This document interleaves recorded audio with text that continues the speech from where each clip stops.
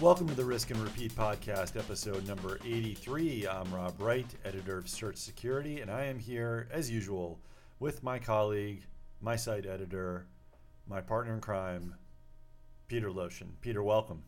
Hi, Rob. I'm so excited to be in here after Thanksgiving, to be in Chernobyl with you to discuss more InfoSec matters, issues, controversies.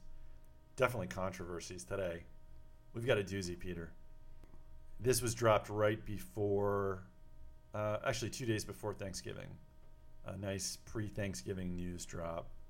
Uber paid hackers to delete stolen data that was taken from their network via some type of cyber intrusion, and they paid the hackers apparently $100,000 to delete the info, which included data on 57 million users, consumers, and some, I think 600,000 drivers' information, some drivers' license numbers, names, things like that. Now, the circumstances of the case are, I don't think they're that important, Peter, but we should cover this real quick because we've heard this story before. So Uber said that, I should note, the story of this breach was broke by Bloomberg. They were the first to report on this, and it's pretty unbelievable. Obviously, Uber has a sort of a troubled reputation, Peter. You could say that. Yeah, I did say that. But according to the story that Bloomberg wrote about this matter, two threat actors accessed a private GitHub site used by Uber developers, and they were able to obtain credentials, and that led them to access Uber's data on an AWS account, and that's how they were able to get the data. They discovered archives of both, user or customer data and driver data as well. And they made off with it. So let's start there real quick. I mean, how many times have we heard about companies doing stuff on GitHub or any other site, like accidentally just like leaving their credentials, or worse, their encryption keys in these code repositories and just exposing themselves inadvertently? Or an AWS bucket, an S3 bucket. Oh yeah. But I mean, we've heard a lot about those. Thanks to Chris Vickery. Yeah, and we're still hearing more. But the Grim Reaper of cloud exposures. He's a guy you don't want to hear from. No, I know we've talked about this before, but yeah, Chris Vickery is becoming the equivalent of Tavis Ormandy, who I affectionately refer to as the Grim Reaper. When you see him tweeting cryptically about, made a big find, at Friday afternoon, you start to panic.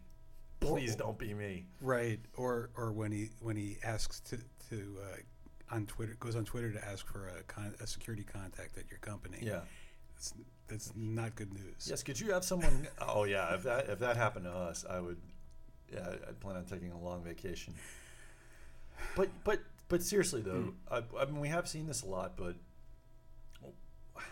does that surprise you that it's not? Don't companies know better by now? Okay, so there's best practices, and best practice would say, I mean, I don't even have to know whether there's a specific best practice that says, don't leave your credentials in a publicly accessible cloud service. Yep. Or, but I mean, I have heard when I was learning programming, the instructors or the material, whoever's instructing would always point out that you've got to be careful about security issues. You've got to be careful about injection. Yeah. Don't leave your credentials in your code. Like, don't put your password and your user ID in the code. Yeah. In clear text that is accessible. So best practices, we all can say that, And I don't want to jump on the bandwagon of jumping up and down on these people for doing bad things, because everybody's a human. We all have our foibles. Yeah. We all have our our strengths and our weaknesses, and we all try to do the best we can, I hope. But some people are not doing this. Some people are working harder at it than others, and here's a case where, does this ever happen at Google? I mean, it may have.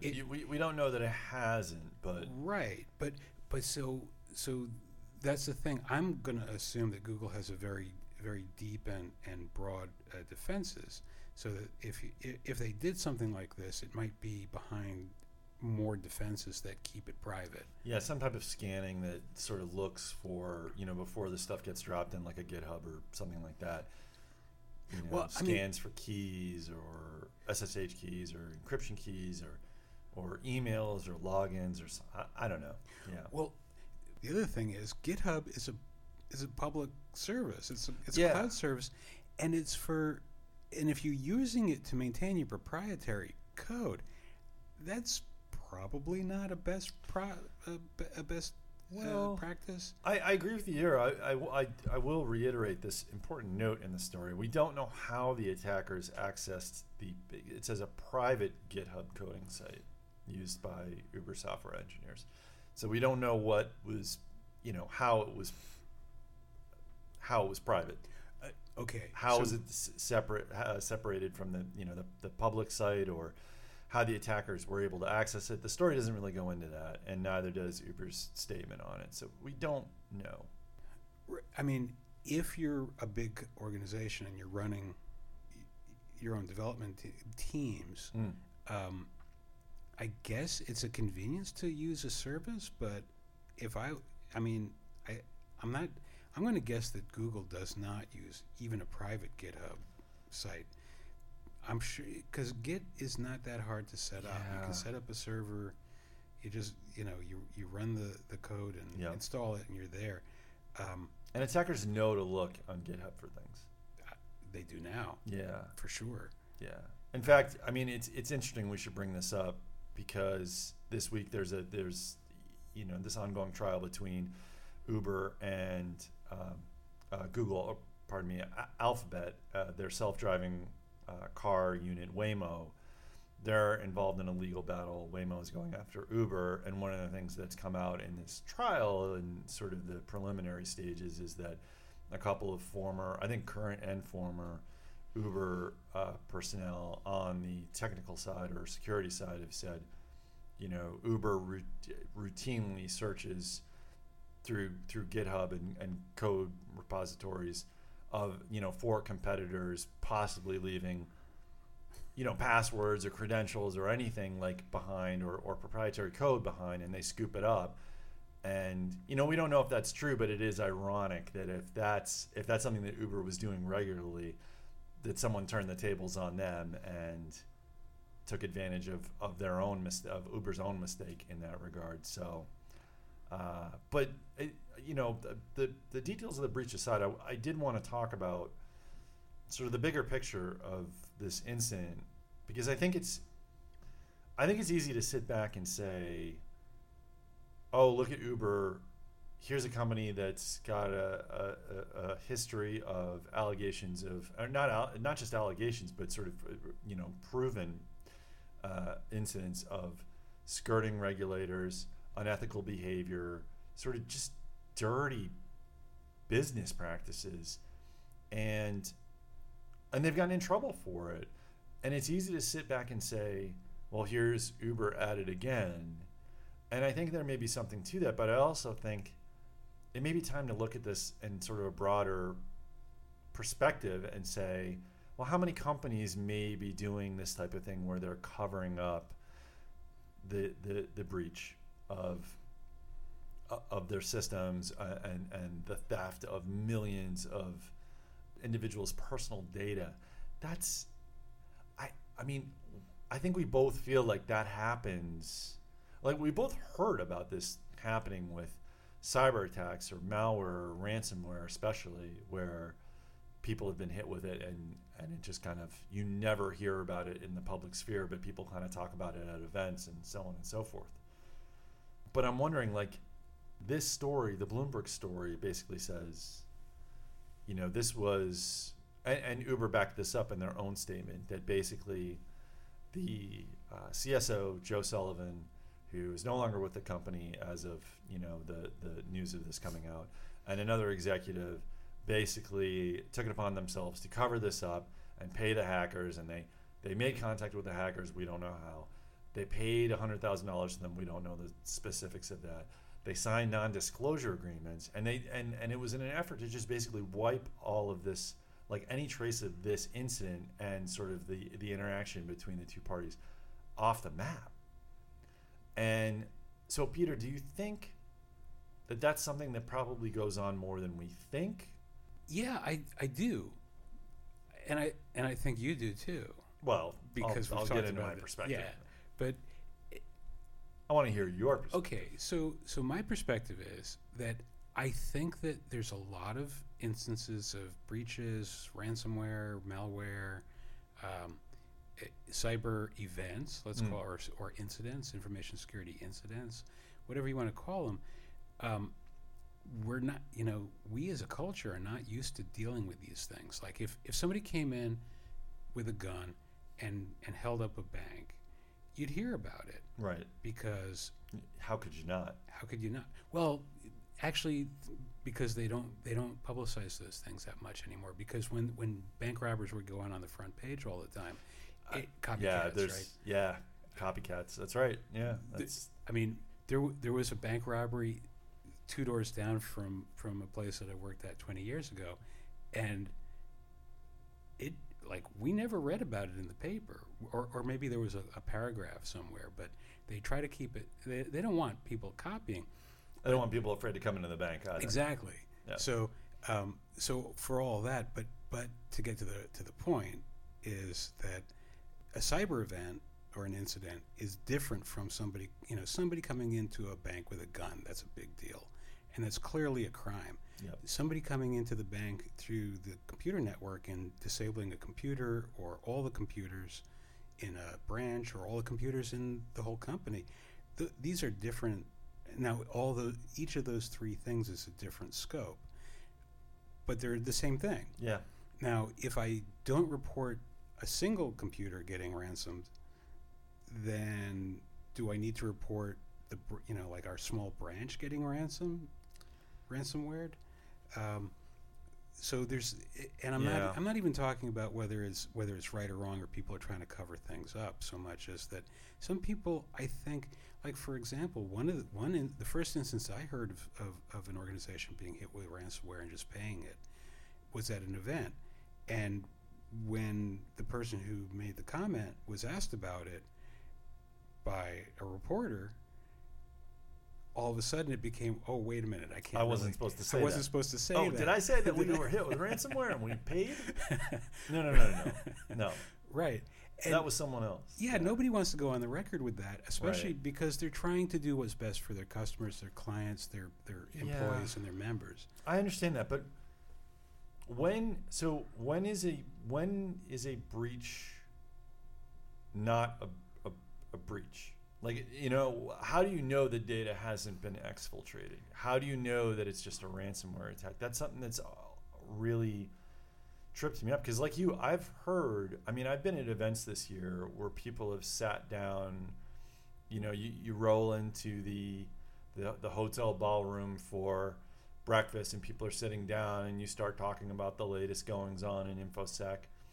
And inevitably, it turns to ransomware, and someone says, "Well, I know, X person who works at a financial services firm or a hospital, and they got hit with ransomware, and they were down for 2 weeks, and they paid." And you sit there and you think to yourself, "Well, I didn't hear about any organization being down for 2 weeks. I didn't hear about any,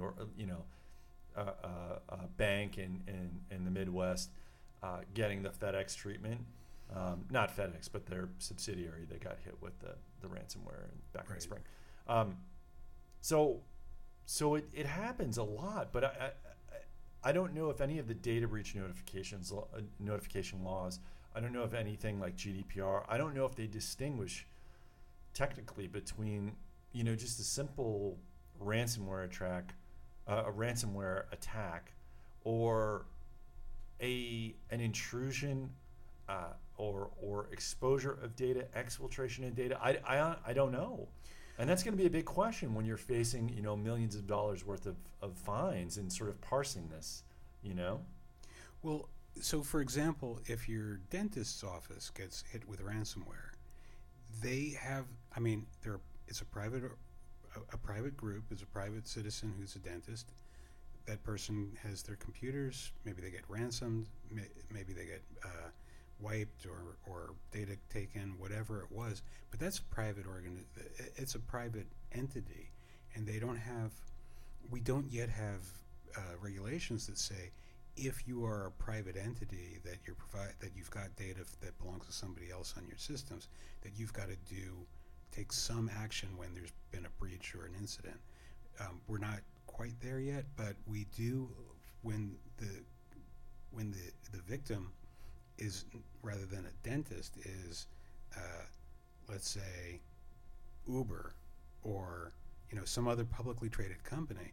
You've got regulations that when things happen, you've got to report it. So, for example, one of the fallouts from the Equifax breach was that there's a great deal of concern over the insider trading allegations. Yep. So insider trading allegations are very serious. You can wind up in jail for a reasonable amount of time in federal prison. Yep. As a white collar offender, and so you don't want to do that. But the lines are still very blurry. We don't have regulations. We don't have legislation on how to respond to a breach. What if your computer got breached? Do you have an obligation to report it to TechTarget? That's company policy. I don't know if that would sort of bleed over into compliance or law enforcement. I guess if I had sensitive data on my machine, which I probably don't, but maybe I need to do an audit.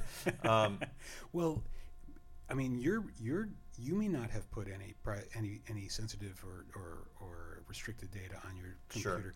But let's say somebody subverted your computer through your home network. Yeah. You took it into the office, and then they pivoted into our organization, and then you took it home again. But all you see is the ransomware notice. So, and how many examples of incidents like you just described are people sitting there going, "Oh, it was just ransomware, and we paid, and we know, and we got our data back, and we're good, It's all good." But there's no guarantee that the attackers didn't take the data, copy the data, use the data, sell the data, change the data too. Data manipulation is a growing concern. The way I look at this is, I look at this two ways. A company like Uber should have known better to not do this. Mm-hmm. But I think there's probably a fair number of smaller businesses, less tech-savvy businesses, maybe that don't have a full-time CISO. Joe Sullivan was the CSO of Facebook for about 5 years before this. He worked in security at PayPal before that. The guy knows what he's doing. I don't know what he was thinking, and I think we're going to probably get a pretty good idea as this goes along and lawsuits are filed and legal action is taken just what went on here, because this stinks, quite frankly. I know the New York Times did a follow-up story where I think they figured out that the $100,000 payment, they made it look like it was a bug bounty payment to hide it. Mm-hmm. That's bad. Yeah, because the cover up of the first offense is bad, but there's no laws that, or are there laws that say that you have to disclose In California, yeah, there's... Okay. Ransomware? I don't know. I mean, that's a good question, but there's definitely a data breach notification law in California where they're headquartered. So, but the thing is that whether there is or not, if there is, it's not a very old regulation. I mean, you don't have people who have been dealing with that, living under that regime of reporting for 20 or 30 or 40 years. Exactly. But there's been laws against fiddling the books forever. Yeah. And there's when you become an accountant, you've got to pass all these tests and certifications to make sure that you know what is right and what is wrong. I mean, that's $100,000. I mean, people have been fired. CEOs have been fired for fiddling with their accounting, fiddling with their travel and expense reporting, and their. I mean, Mark Hurd. I mean, HP got rid of him for other reasons, but that was one of the things they hung on him was improprieties with travel and expenses. Mm-hmm. I mean, I don't know what they were thinking there with that. I mean, it's $100,000 of company money, and I don't know why or how they expected this to remain secret. Those details are going to come out, I'm sure, at some point. But I do think that if there's a guy like Sullivan who's been doing this a long time, if he's going to do something like this, then is it possible that this isn't just an isolated incident with Uber, and that there could be other CISOs out there who definitely know better but may do something like this or have done something like this? I think it's a pretty good possibility that that's the case. I don't want to tar and feather all CISOs out there, because I don't think it's probably not widespread. But what I do worry about almost as much as that is, like I said, the companies that aren't tech savvy, smaller companies, they don't have a full-time CISO. They don't know whether the data has been exfiltrated or not. They think it's just a ransomware. They might not even know if it's ransomware or not. And they just pay the money and they keep it quiet. And lo and behold, the hackers, whoever they are, they have the corporate data. And the company doesn't know any better. And because they kept it under wraps, they didn't report it to law enforcement. They didn't contract somebody to come in and do a full review of their systems and do a full forensic investigation. They don't know. And I wonder, how many companies out there are afraid of going public, afraid of admitting that they've been the victim of an attack like that, and they just keep it under wraps.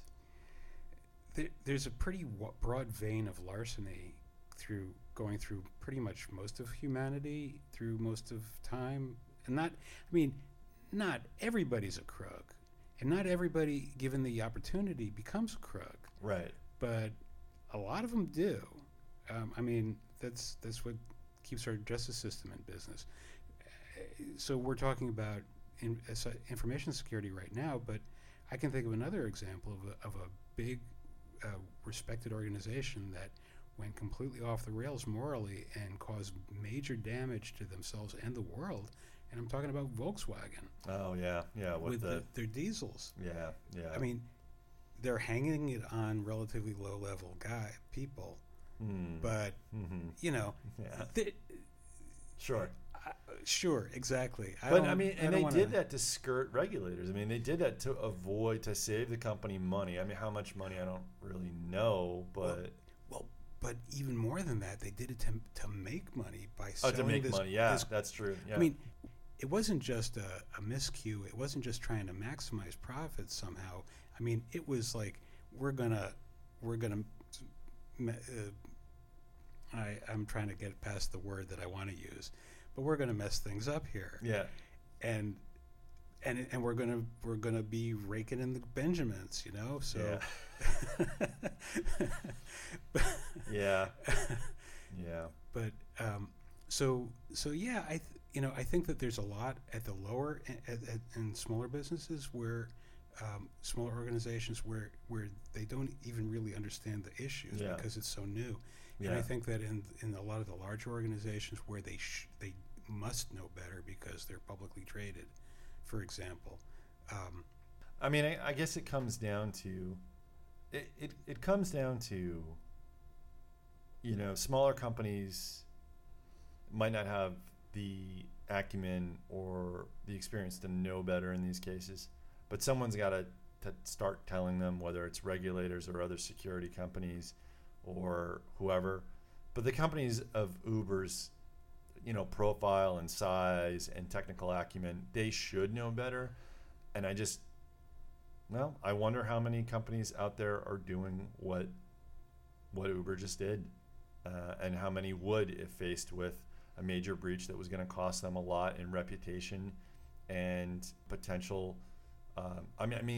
Certainly legal action of some kind with the government regulators and potentially Congress. They're already under the gun at Uber, so we'll see where it goes. I'm looking forward to hearing more details about the particulars of this episode, but for now, Peter, thank you for discussing this with me. Always great to be here. And thank you to the readers and listeners of Search Security. I'm Rob Wright, and we will see you next time.